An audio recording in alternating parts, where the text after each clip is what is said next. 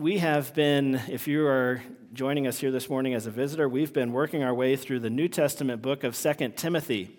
2 Timothy is, in your Bibles, is right between the book of 1 Timothy and Titus. And there's God very conveniently put a bunch of T books all together in a row. You've got 1 and 2 Thessalonians, 1 and 2 Timothy, and Titus. And 2 Timothy is right there in the middle of the pack. 2 Timothy is unique, though, among Paul's letters. Paul's letters make up a large portion of our New Testaments, but 2 Timothy is his very last letter. I was reading John Stott's commentary on 2 Timothy this past week. John Stott is a preacher, a Bible scholar, or was. He has, of course, gone to sleep in the Lord. But he said that it's his conviction that this was written probably weeks or maybe just a month or so before his execution. I don't know where he gets that idea. I don't know. But one thing is clear, Paul does not know, but he believes that the end is near for him, saying in verse 6 of this last chapter that the time of his departure has come. Obviously, he holds some hope that there is at least some more time for him. He urges Timothy to come to him before winter, which tells us that this was written either in the spring or the summer of the year. And we don't know if Timothy ever got there. We just really don't know. But one thing is clear, that 2 Timothy is his last hurrah. This is his last letter.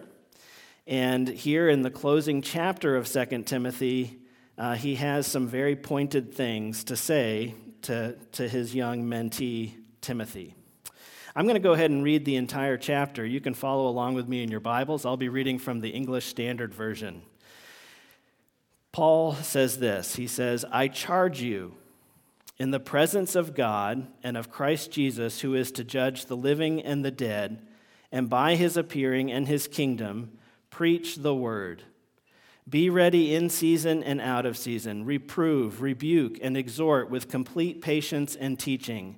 For the time is coming when people will not endure sound teaching, but having itching ears, they will accumulate for themselves teachers to suit their own passions, and will turn away from listening to the truth and wander off into myths. As for you, always be sober-minded, endure suffering, do the work of an evangelist, fulfill your ministry. For I am already being poured out as a drink offering, and the time of my departure has come. I have fought the good fight, I have finished the race, I have kept the faith. Henceforth there is laid up for me the crown of righteousness, which the Lord, the righteous judge, will award to me on that day, and not only to me, but also to all who have loved his appearing. Do your best to come to me soon. For Demas, in love with this present world, has deserted me and gone to Thessalonica. Crescens has gone to Galatia, Titus to Dalmatia. Luke alone is with me. Get Mark and bring him with you, for he is very useful to me for ministry. Tychicus I have sent to Ephesus. When you come, bring the cloak that I left with Carpus at Troas, also the books, and above all, the parchments. Alexander the coppersmith did me great harm. The Lord will repay him according to his deeds. Beware of him yourself, for he strongly opposed our message. At my first defense, no one came to stand by me, but all deserted me. May it not be charged against them. But the Lord stood by me and strengthened me, so that through me the message might be fully proclaimed, and all the Gentiles might hear it. So I was rescued from the lion's mouth. The Lord will rescue me from every evil deed and bring me safely into his heavenly kingdom. To him be the glory forever and ever. Amen. Greet Prisca and Aquila and the household of Onesiphorus. Erastus remained at Corinth, and I left Trophimus, who was ill, at Miletus. Do your best to come before winter. Eubulus sends greetings to us, as do Pudens and Linus and Claudia and all the others. The Lord be with your spirit. Grace be with you. One of the things that really strikes me here in the last chapter of 2 Timothy is this weird kind of mix of the ordinary and the mundane with like these really high, lofty ideas. And isn't that just true of what's in this room this morning. I mean, he has instructions like, bring me my cloak, mixed with this very heavy charge, preach the word, and they're kind of standing side by side. And doesn't that feel like the days that you're living in? Like this morning, this gathering, there's so much here that is ordinary and mundane. And then there's also the weightiest, most profound and needed things on the planet are happening in the midst of our conversation as a church. I think, just by the way, I had an interesting, why his cloak was left at Troas is maybe he got arrested there. Somebody had that idea, like maybe that's where they tracked him down and picked him up, and so that's where he was living last. Maybe, I don't know. And maybe his thing with Alexander the coppersmith, whoever that is, somebody speculated that maybe that's who got him arrested. I don't know. I wish I could spend, as I got into this chapter this week, I was like, oh man, I'm going to have a hard time doing this in one Sunday morning. So we have to, I think, try and look at what's most needed in this chapter. There's a lot I'd like to spend time on and think about and study with you, and maybe we'll come back to it at some point. But I want to look at two things, and I want to start with this idea. If you were with us last week, we talked in part about the misdirected loves. In chapter 3, Paul spends a considerable amount of that chapter talking about these loves that people will have in the last days. Paul said to Timothy that in these last days there would be great difficulty, and people would be lovers of self, lovers of money, and lovers of pleasure, and they would not be lovers of God. And lovers of self, that's narcissism. And lovers of money, that's materialism. And lovers of pleasure, that's hedonism. And our culture today is shot through with these three impulses. People living in these last days are narcissists through and through. The world ends at the tip of their nose. And they're materialists. And they're lovers of pleasure. In fact, they'll reorganize the world around what they find pleasure in. And because these are the loves that they have oriented their whole lives around, they will inevitably, Paul says, leave a long, tragic trail of injured people in their wake.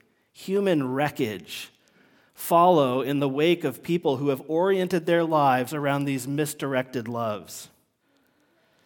In chapter 3, Paul cataloged all kinds of twisted brokenness that follow when a person makes these loves, rather than a love for God, central to their lives. In his word, God tells us, if anyone says, I love God and hates his brother, he's a liar. It says that in 1 John 4:20. If you love God, but you hate your brother, you're lying. You cannot love God and hate your brother, according to God. And if you live a life that is hateful of others, you are no lover of God. And we see that there is this great connection that runs all through Scripture that demonstrates that we will love others best when we love God most. My hope for my marriage doesn't rest that Sarah's love for me will persist and endure. I hope that she will continue loving God. And because she loves God, will love me the way Jesus did. Not because I'm a good guy, because I'm not. Ask her. But because she is doing her best as a wife in the midst of that relationship to love me like Christ did. And so I think we get to see this thing where if we are a lover of self, people are disposable. They're exploitable. Their benefit must line up with their utility to me. And if it doesn't, what use are they? It's a pretty savage, brutal thing. And that's the word Paul uses to describe what follows these misdirected loves. It's brutal. And so one of the things we need to see here is that we will love others best when we love God most. And when we replace a love for God with love of self or money or pleasure, what results is not a greater capacity to love and serve others, but rather we grow in our capacity to make use of people, exploiting them, breaking promises, taking, betraying, lying, injuring, and hating.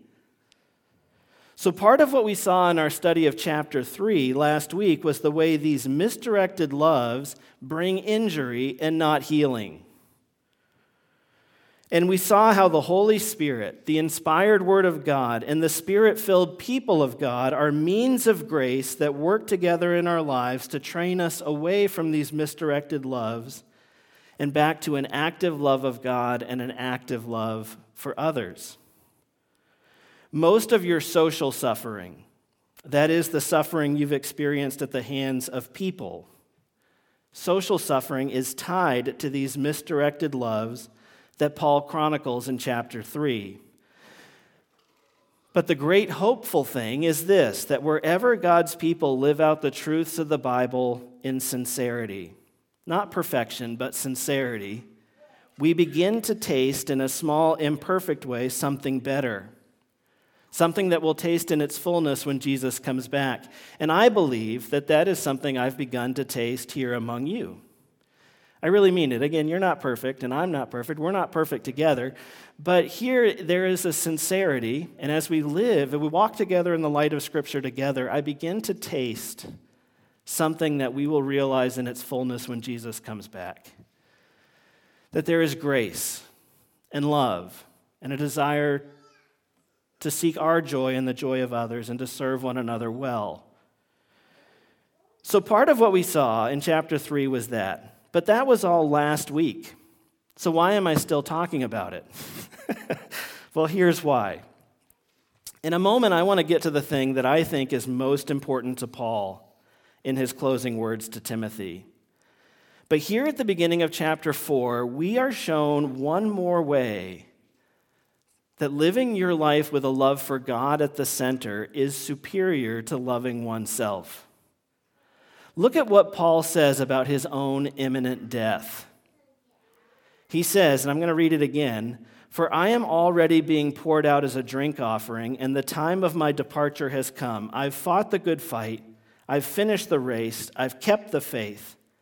Henceforth there is laid up for me the crown of righteousness, which the Lord, the righteous judge, will award to me on that day, and not only to me, but also to all who have loved his appearing." Here's what I want to put out there, and I want to spare any of you from. How unspeakably terrible and how unspeakably terrifying is death to someone who has built their lives around love of self, love of money, and love of pleasure. How terrible and terrifying is the end. Because if your greatest love and treasure is something other than God, I can tell you something about it. If the thing you love most is not God, I can tell you some things about what you love. Because if your greatest love and treasure is that it is earthbound, it is temporary, and the day is going to come when you'll have to leave it or it's going to leave you, it does not follow you into the great beyond. Randy Alcorn uses this analogy, and I really like it. Just imagine with me that I could put my finger, boop, and there's a dot appears here in the air above my head. And then I take my finger and I start to draw a line away from that dot, and it just extends out, and then I just kind of shoot it. And that line just goes out. It goes all the way out to Ashland and then out into the woods. And I don't even know what's past that. Don't go out there. It's scary. There's probably monsters. And it goes way out there and keeps going and going and going and going and going out into the black, inky reaches of space. And it just keeps going and going and going out past the stars and the cosmos, out to places that human beings have never seen with their eyes. And it just keeps going and going and going. In fact, it's infinite. Can you grasp with your mind the infinitude of space? It just goes and goes and goes and goes, never ending. If you have built your life around love of self, love of money, love of pleasure, everything you love has its beginning and its end in this blip of a dot that I first drew. Paul is no such human being. He's oriented his life around a love which extends into infinity, and to quote Buzz Lightyear, and beyond. Right? The gospel according to Buzz Lightyear. I mean, one of the things that Jesus said that has to impress itself in on our consciousness here as we look at how Paul talks about him coming to the end and about those people who have lived their lives oriented around these misdirected loves is what Jesus says in Matthew 16. For what will it profit a man if he gains the whole world and forfeits his soul? How foolish are people of these last days living? And I don't say that to make fun of them. It's just tragic to witness.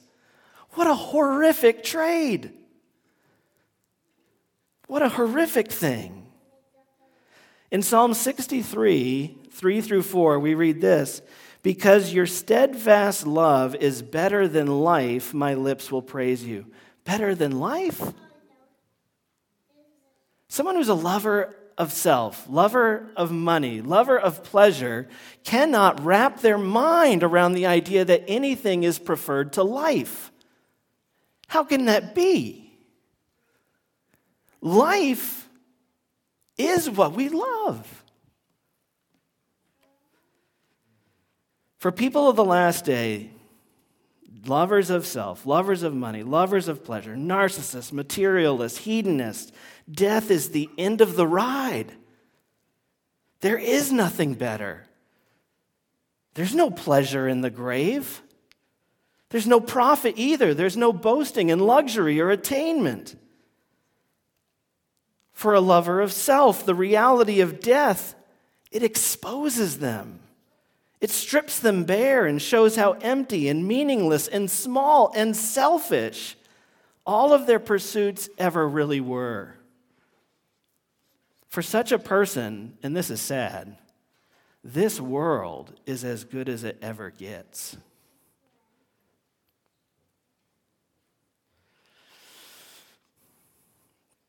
And when they come to the end, they are filled with a longing for more days.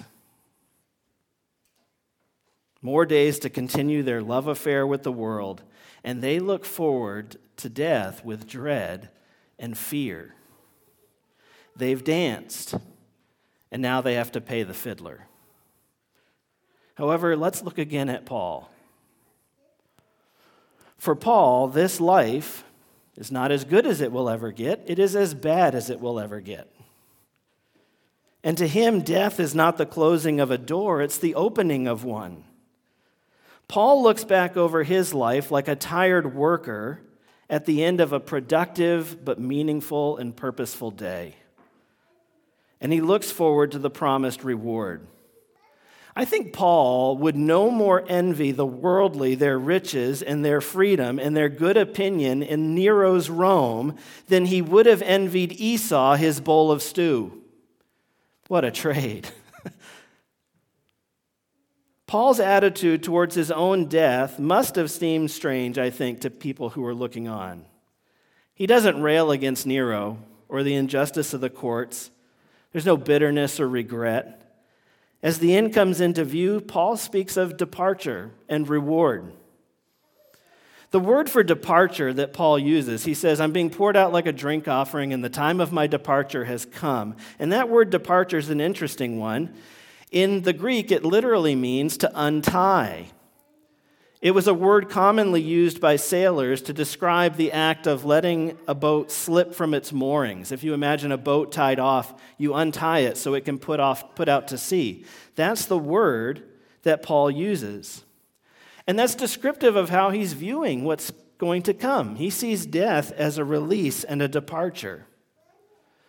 Let's remember that this is the man who said in Philippians 1, "For me, to live is Christ, and to die is gain.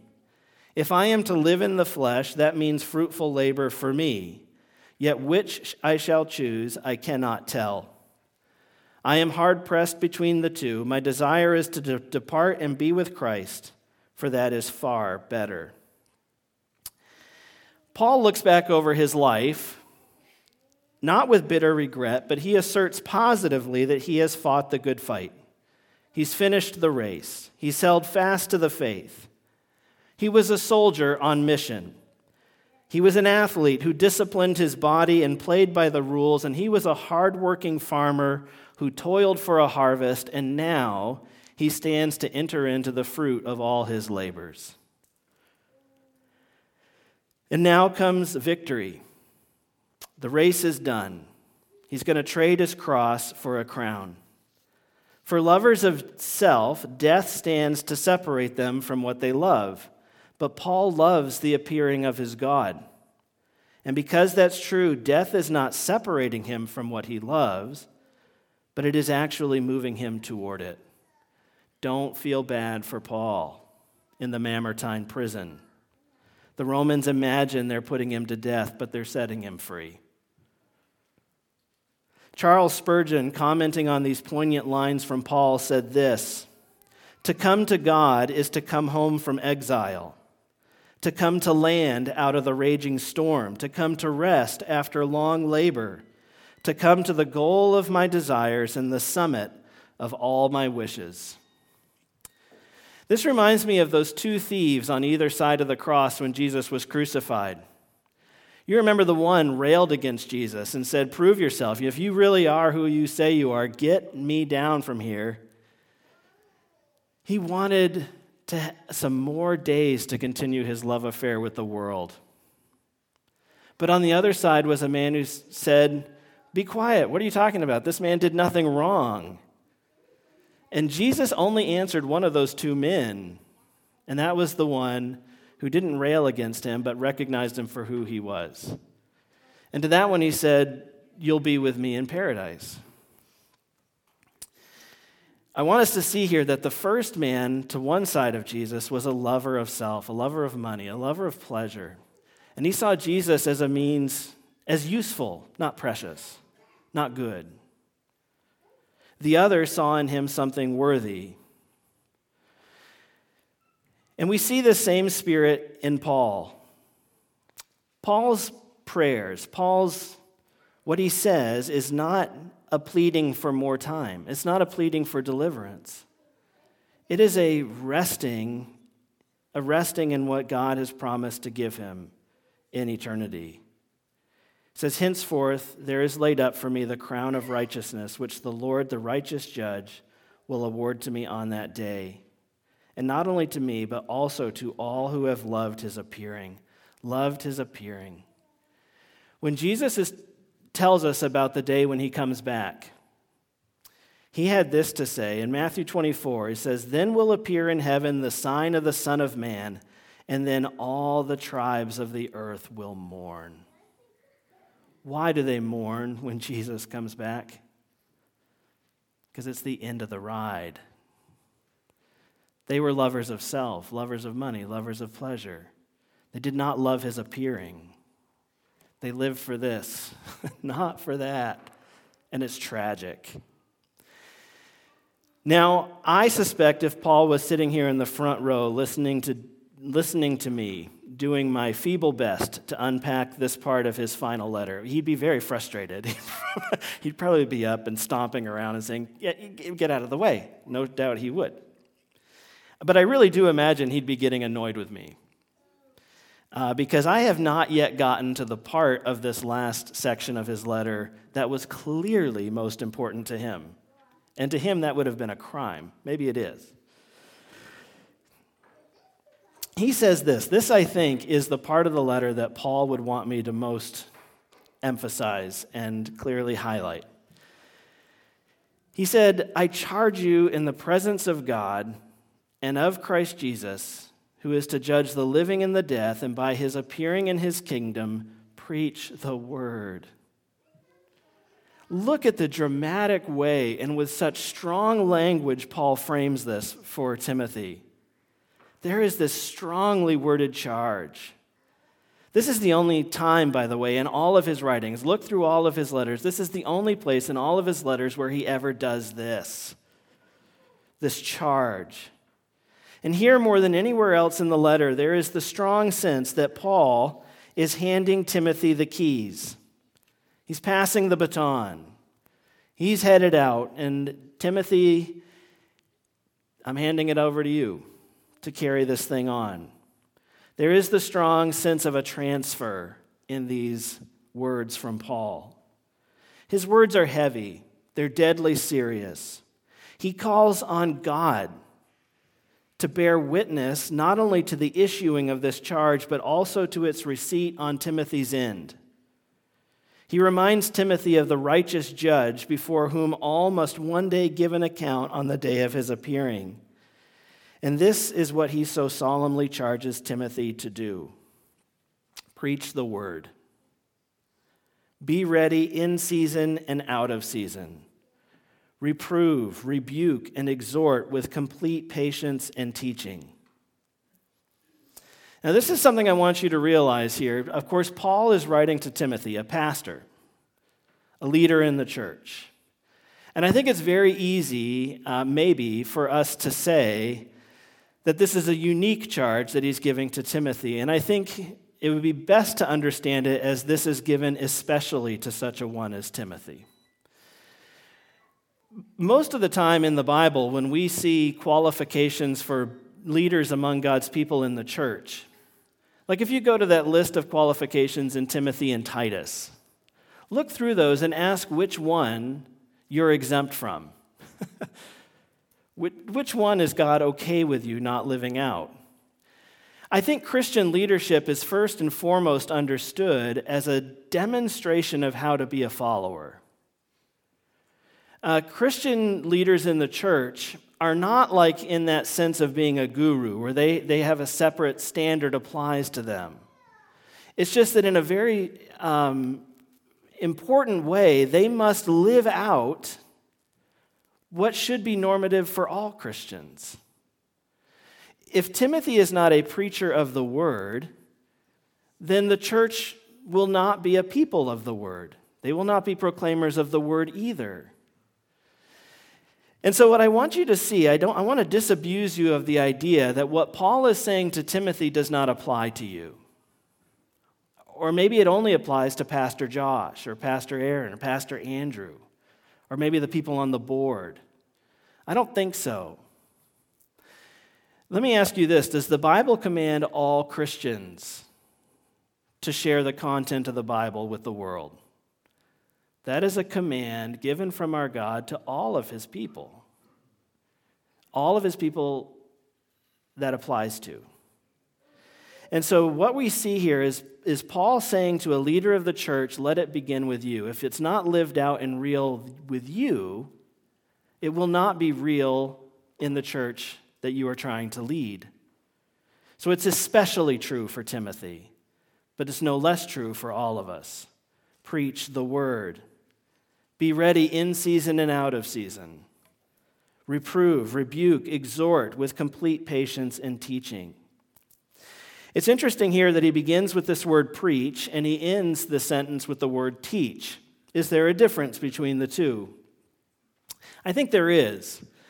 And I think one of the things we can see in the difference here is, have you guys ever, if you've ever watched the news, people like a newscaster, newscasters are not chosen for the most part because they are particularly wise or thoughtful. They're chosen because they have good hair.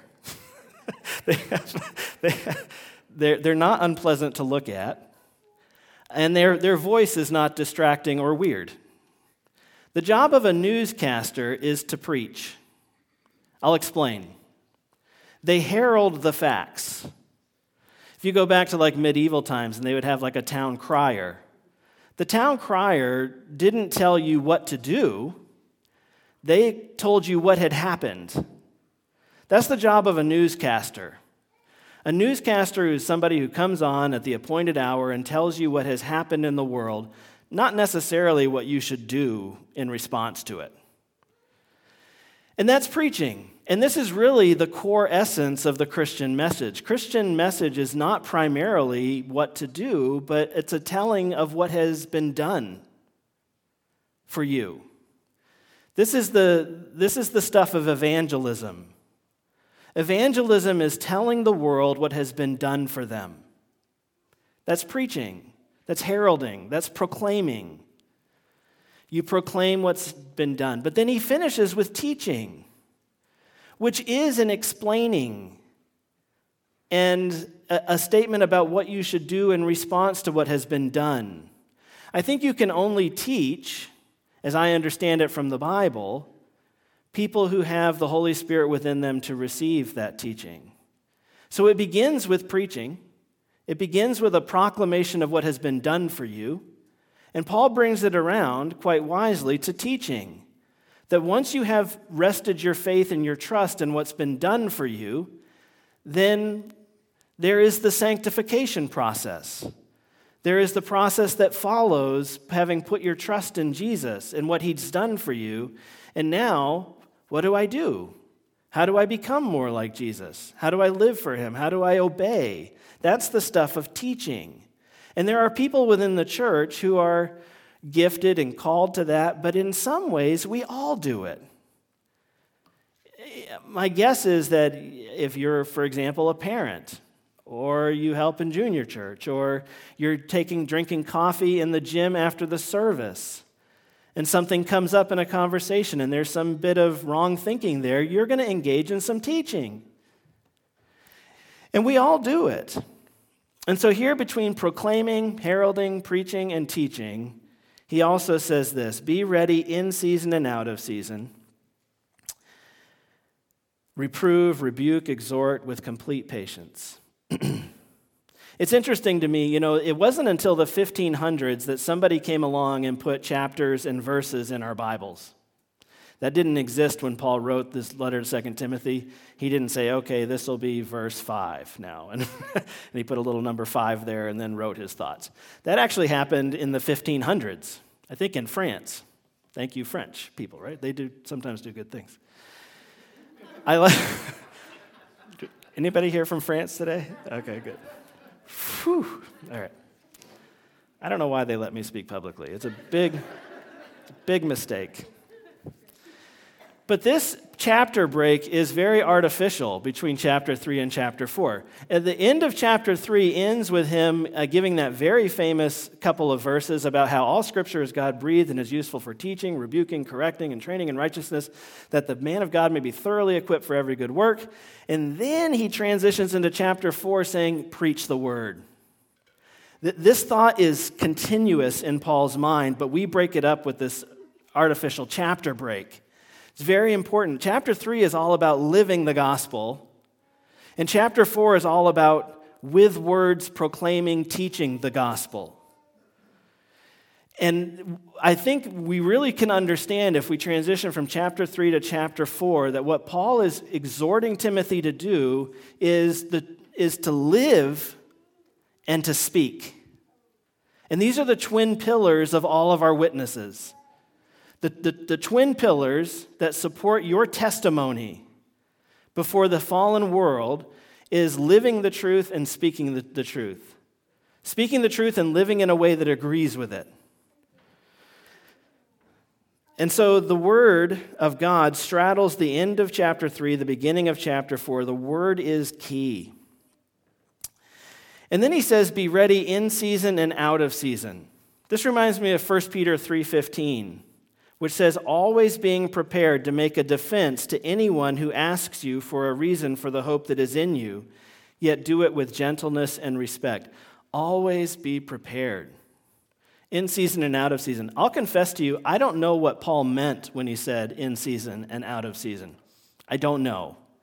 But I think just any of us would read that statement and we kind of come away with the idea that it's be ready whenever it's demanded of you. I've talked with a number of pastors. Pastor Andrew just had this experience down in Mexico where they wanted him to speak. And, sometimes when pastors go on mission trip, I've heard tons of stories about how they're surprised by they show up at some church and they say, "Oh, we want you to speak now." I'm like, I don't know what I would do. I'm not that kind of pastor. I don't think quickly on my feet. You give me a week to prepare and I might sound okay, but if you just say, "Just start talking now," I'll be like, I can't handle it. I don't know what to do. But Paul says, be ready in season and out of season. Be ready at the unexpected times. Be ready when you're getting your oil changed. Be ready in seasons where things are going great, and be ready when seasons it is not well received. Be ready to open your mouth and proclaim the truth of the Bible when it's good and when it's bad, when you're tired and when you're ready. Be ready. And then he says, reprove, rebuke, and exhort. And what I take away from this is you cannot... I will say this, I think probably the hardest time for a pastor to preach probably is in like the first year of arriving at a new church, because you don't know the people yet. This is why I'll confess to you, I have a hard time doing preaching at summer camp meetings. I don't know the context. I don't know who I'm talking to. It's difficult for me to craft a message that I think will be fitting and helpful, because I don't have a clue who I'm talking to, or their level of understanding, or where they're coming from. And so part of this idea of reproving, rebuking, correcting is just simply the idea of having an understanding of people that you're talking to. I think part of this is that we have to have lives that are interconnected enough that we can do this. Like, how are you going to rebuke me if you don't have access to the reality of my thinking or my life? How would you ever reprove me? I think part of what Paul is calling Timothy toward here is a deep personal relational investment in the people he's seeking to serve. Be in their homes, have them in yours, build lives with them. And I think that's part of what he's talking about. And then, of course, as part of that, then comes the risky calling to be brave and say, in love, I don't think that's quite right, or that's tough. It's easier to do that with a stranger than with people that you're friends with, where you're deeply committed. But that's also where it needs to happen, I think. And then he says this to Timothy with complete patience. I have talked to lots of Christian leaders over the years who were amazing in their motivations, amazing in their giftedness, amazing in what they brought to the effort, so insightful, so full of energy, but they just struggle because they are seeing no growth in the people they're talking to. They just pour it out there every week after week, and they are so incredibly frustrated that their enthusiasm is met with apathy, that their love for righteousness is met with, that's true, but they just get so frustrated because over time, the ball doesn't seem to be moving. And so Paul says to Timothy, be patient. Stay the course. Be steady and enduring in what you're sharing. Righteousness grows like moss. Hang in there. Let the word do its work. And so this is what he says to Timothy. And this is stuff that has been hard won for Paul. Be ready in season and out of season. When he was there in Athens doing some sightseeing, it says that he was provoked in his spirit. I don't think he had any prepared remarks. He just hailed forth on Mars Hill. He was prepared in season and out of season. He had these divine appointments, things that would come up, and he would just prepare. Now, part of this, guys, and this is where it gets hard. I think this church, a certain percentage, let's say 10% of us, really took seriously the charge to be prepared. Like one way I think we could do this is a couple years ago, we all sought as a church to memorize the Romans road of salvation. There are those verses in Romans where if you memorize them, that helps you share the good news of the gospel with people who need to hear it. And many times we've unpacked that even at the conclusion of a service. We've walked through those verses. Be prepared. There is an aspect to this that Paul is saying to Timothy, and I think to you and to me, that this thing is so needed. It is so needed that it does call for some preparation on your part in order to be able to do it.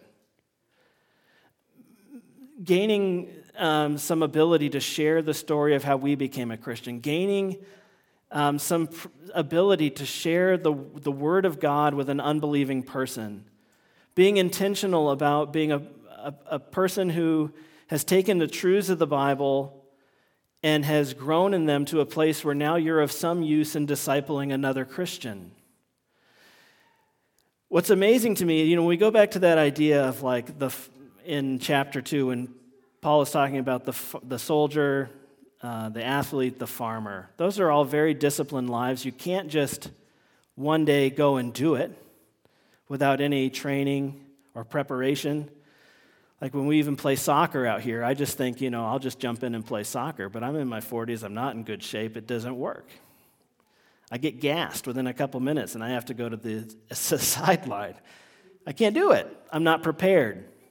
I haven't been conditioning my body for that. And I think right now there are many things in our lives that we're disciplined about, intentional about. We're going after it. And we're gaining in our capacity and our abilities. But this is an area where sadly very few really discipline themselves in the Word of God to the point where they can share it. I think we can all proclaim, we can all herald, you have great hair. You look good. You can say what's been done. We all can do that. But there is a place to grow in our ability to teach, to explain what naturally results from what has been done. What difference does that make, or what difference should that make?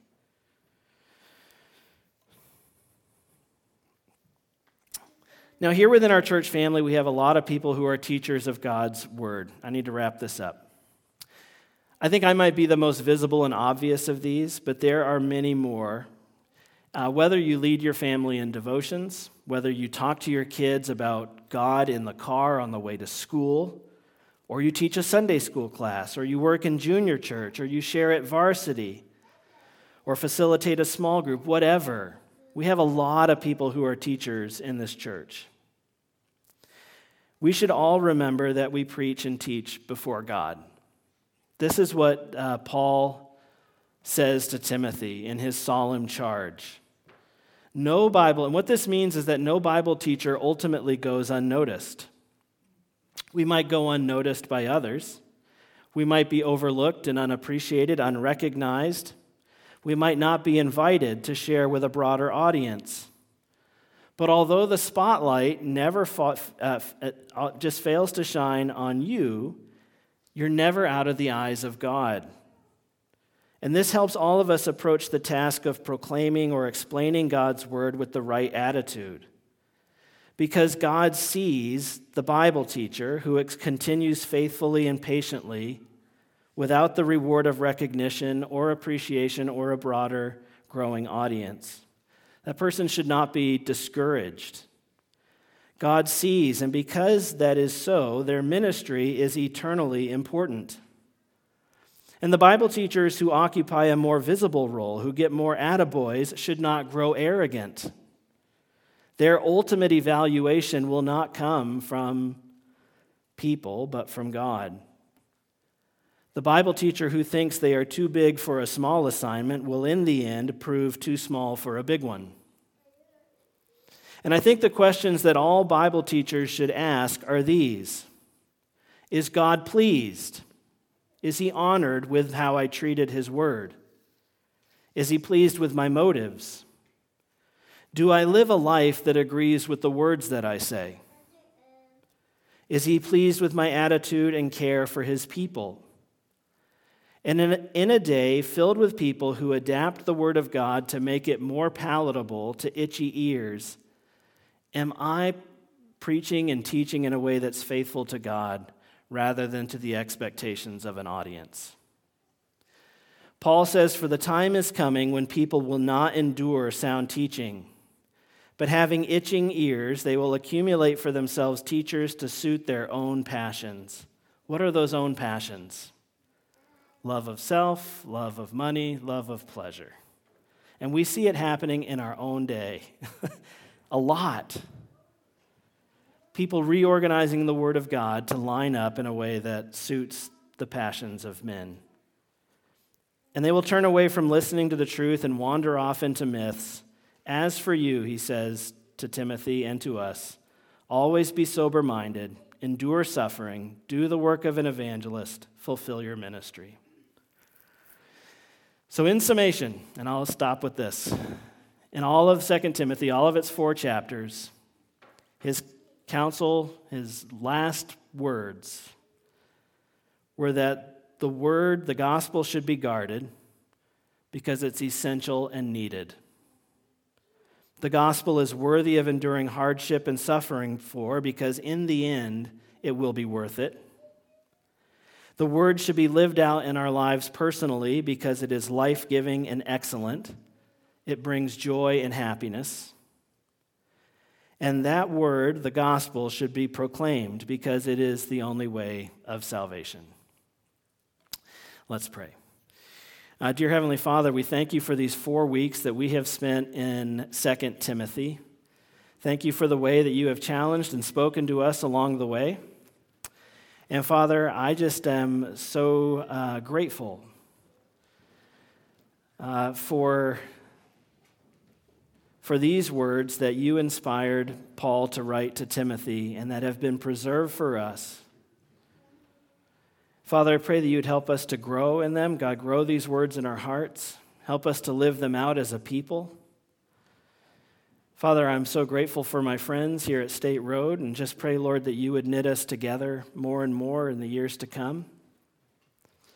And Father, I just pray, Lord, you would help us to live these things out here, that we would guard the gospel, that we would stand ready to endure whatever comes because of that stand, that we would live it out here among us, among one another, and within our church family. And God, that the combined, unified testimony of our church family as we live that together and as we seek to proclaim it would be the gospel. God, help us to herald the facts. And as people grow on the other side of belief, God, that we would disciple them through a right teaching and understanding and explaining of your word. So God, grow us in these things, we pray. In Jesus' name, amen.